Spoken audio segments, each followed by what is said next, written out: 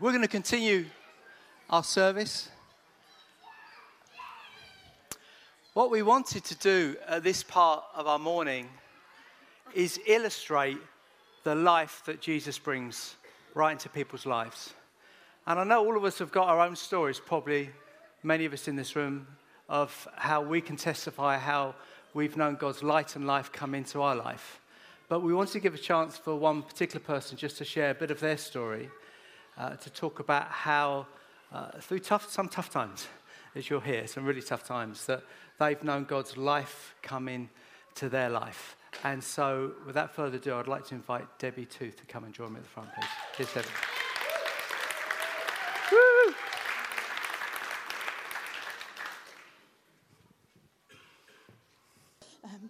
Hi.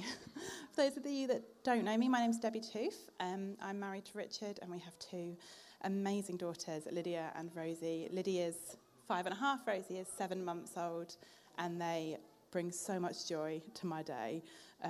But getting to that point has been a difficult road for me.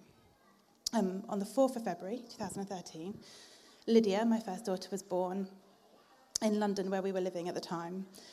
2 days later, on the 6th of February, my mum called us to say that my dad was in critical care in Bedford Hospital and was losing what had been a long fight with chronic myeloid leukemia. And so we came up to Bedford. On the 15th of February, I lost my dad. Lydia, our daughter, was 11 days old, and I was 11 days into being a mum. In those 11 days, a lot had been missed. We had missed checkups and appointments with our midwives in London, and we had been based in the hospital going in and out of Dad's room, so I had missed holding my daughter as much as I would have done under normal circumstance. We headed back to London, and I was already feeling a real sense of disconnect. My dad's funeral was the day before my 27th birthday. Between our return to London and his funeral, we had dealt with norovirus, mice in our flat, a car crash, a failure to thrive referral to the hospital for Lydia, and increasing anxiety for me. I had lost my dad, my anchor, and I was now suffering from postnatal depression. My days were ruled by fear. The following months were hard, but we were surrounded by a wonderful church family in London who came to check on us and care for us almost daily. It was months before I could enjoy motherhood, and years before I felt truly free of the fear that I had associated with it. People have said to me that they don't know how I got through that time, and to be entirely honest, I don't know how I got through that time, except to say that I know that God carried me through it. I remember hearing a preach during that period about how when Christ called the disciples out into a storm, he met them there, and that though we go through the storms of life, the promise of Christ is that he will meet us in them. The Bible tells us that joy comes in the morning. My circumstances didn't dictate my understanding of God, but rather my knowledge of God dictated my understanding of my circumstance. And in darkness and in fear, Christ brought me the promise of light and life. I lost my dad, but the Bible tells me that God is a father to the fatherless. I couldn't connect with my child, but the Bible tells me that he knit her together in my womb. I couldn't see how my life could be good again, but the Bible told me that Christ came to give me life to the full. I felt alone and I felt scared, but the Bible told me that a living God was working in me and for me because of his love for me. Every Good Friday is followed by Easter Sunday. God brought me freedom from fear and restored my joy. My girls are my delight. My dad is missed deeply, but I know that my God holds me tightly. Thank you.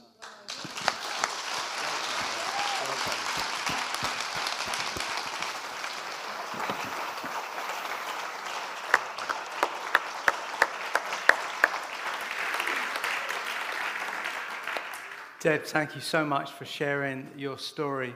And I'm sure many of us, although maybe different, we can also testify when we've known difficult times, maybe dark times, that God's light and God's life has shone through. Easter Sunday, what's it all about? I've got a video I'd like to show you, which is an attempt at answering that question, because it can be a very confusing time. Maybe we could play that video, please. Dad, are you painting a face on an egg? Yes, I am. Have you lost your mind? No, it's for Easter. Oh, Easter. Right, okay. What's wrong with Easter now? I just don't understand what it's all about. Why do you give me chocolate? How do you mean? When I asked for chocolate, Mum said, no, not good for you. Sometimes you give me more chocolate, what I can eat. Like when? Easter, Halloween, Christmas, my birthday. Okay. The country is gripped by obesity. Our celebrations have loads of chocolate. Yeah, I suppose you're right. I don't get the characters either. What characters? The Easter characters. We learned all about Easter at nursery. Yeah? Are Easter Bunny and Jesus best pals? Well, not really. Is Easter Bunny in the Bible? Does he carry a basket of eggs all the time? Well, the thing is, he's not really in the... Does Jesus totally love chocolate then? Well, the thing is, Easter Bunny's not really in the Bible. What do you think Jesus' favourite chocolate is? I don't think he had a favourite. My favourite's Puffins. Listen, Isla, lots of people believe lots of different things, but the most important thing is that we have fun together. You know what I really don't get? What's that? Bunnies don't even lay eggs.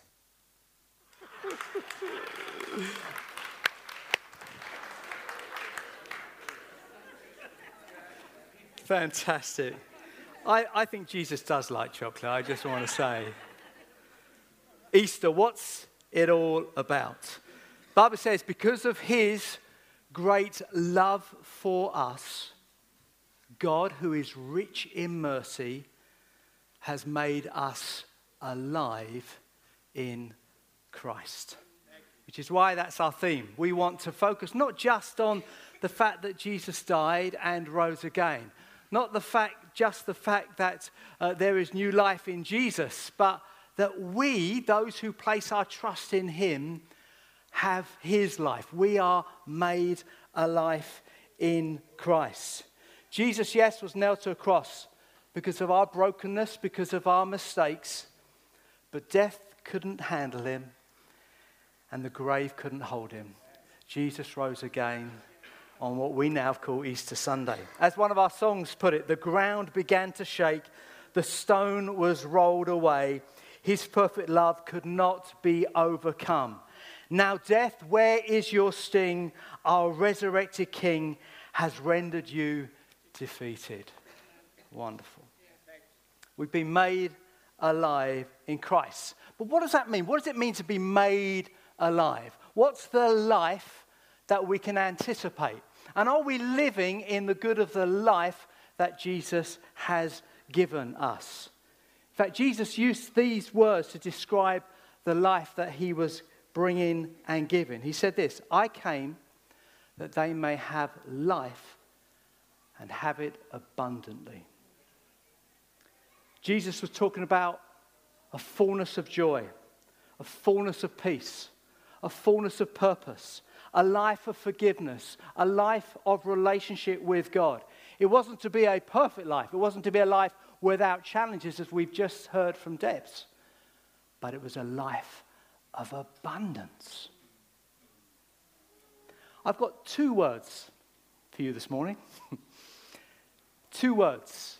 And maybe one of those words is particularly key for some or many of you in this room this morning. The first word is the word find. For some of you, I think you need to hear the word find. Because for some of you today is about finding life. The life that Jesus described. This abundant life. This life that Debs has just testified. Let me illustrate this. I wasn't sure where to put this. Can you see what that is? I'll pop it here, okay? I've got a free gift for you this morning. I've got a free gift that if you choose to take it, it's yours. It's a free gift that is for anyone, young or old. It's a free gift for anyone who's tall or short. In fact, this free gift is available now. I've got a free gift. Anybody, would you like a free gift this morning? Anybody in the room, here's a man who wants a free gift. Sir, well done. It's not complicated, you know. The Bible says God so loved the world that he gave.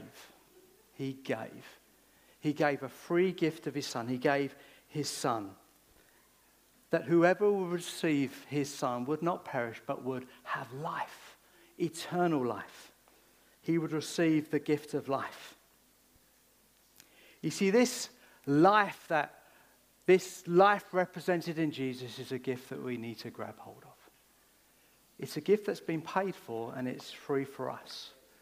But it's a life that responds with all of our lives. So maybe for some of you, you need to hear the word find today. Have you found the life that is found in Jesus? The abundant life. The life that means if you go through challenges, you know God's peace and God's joy and God's security. But also there's a life of eternity. Find. The second word I've got for this morning is this word. The word restore. The word restore. Maybe some of you need to hear the word restore today. One of the writers in the Bible, in a time when he had messed up, cried out to God and said these words, "Restore to me the joy of my salvation." See, we can have things happen to us or around us, like Deb's illustrated, which can snatch, which can steal the joy that is ours in our salvation.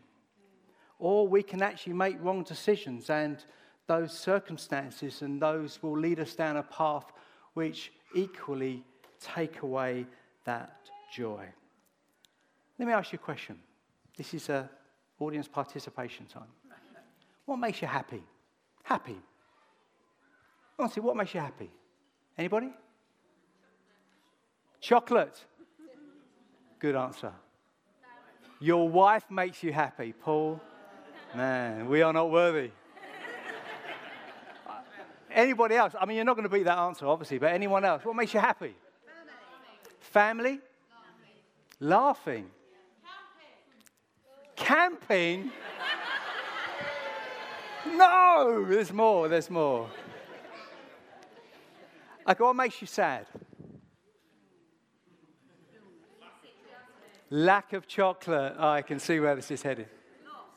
Loss. Camping. I feel like we should have a vote on this, but I'm not going to go down there. Anyone else? What makes you sad? Sickness. Injustice. Disappointment. The weather. Especially on a bank holiday weekend. You see, we know, don't we, things that make us happy. And they are to be rejoiced in. We know things that make us sad. The Bible talks about rejoicing with those who rejoice and weeping and being with those that mourn. But do you know when the Bible talks about life in abundance? When Jesus talks about that, he's talking about a joy that surpasses being happy or sad. It surpasses circumstances. And you know, you can tell when someone knows the joy of salvation because it's written all over their face. In fact, yesterday, Dawn and I, we went to the Good Friday service, my wife Dawn, and we bumped into a lady that Dawn works with, used to work quite closely with. And she became a Christian, I think about maybe 12 months ago. Dawn knew her before she was a Christian, and she was lost. She was confused. She was trying out everything that was on offer in the world. And yesterday I met this lady. I'd never met her before, but I'd heard of her. She bounded up to us, threw her arms round Dawn, and then threw her arms round me. I'd never met this woman before, but I like her, you know. And joy was all over her face. For some, restore is what God has for you. And do you know, I felt this had weight on it. I'm sure for others, find is key for you, but I feel there's many. You just need to be reminded of have God restore to you the joy of your salvation. It's very interesting when Jesus said the words that I read at the beginning, I come that they may have life and have it in abundance. The line before says this. Jesus said, the thief comes only to steal and kill and destroy. But I've come to give you life. You see, someone wants to steal, wants to rob, wants to destroy the life and the joy that is yours in Christ. And we need to believe on truth. And we need to ask God by his Spirit to bring and renew and restore our joy. Amen? So what is it for you? It's a short word today. Finding life or restoring joy? Whichever it is, and maybe for you, both are true for you today, so you don't have to respond. But for some, I think there's a response. There's, I'm going to find life today. I'm going to take hold of that gift of God's Son. For others, you know that you were once on fire for God. You once knew God. You ran with him. Maybe you ran away. Maybe circumstances came in. But today, God wants to restore you with the joy of his salvation. Amen? Let's stand together. Let's just pray for a moment. After I'm in. Dear God, we thank you so much that you came to give life in abundance. Lord, I thank you that our walk with you is not a walk with heads held down, but it's a walk of sons and daughters that are forgiven, sons and daughters that are set free, sons and daughters who are new creations, sons and daughters who have a purpose in their life, who have a God with them working in them. Lord, I thank you that your life is our life. I thank you that we are those who have been made alive in you. And God, I pray for anyone who needs to be reminded of that today. Need, as it were, to have this joy of their salvation restored. Lord, I pray you would do that right now. That circumstances, that past mistakes wouldn't rob them of all that you have for them today and tomorrow. And God, I pray for those that maybe have never made that decision to find life, the life that's found in you. God, would you help them right now? And we pray for them that they would choose Jesus. They would choose the life that is found in Jesus, the forgiveness and the eternity with you that is for those who believe in your Son.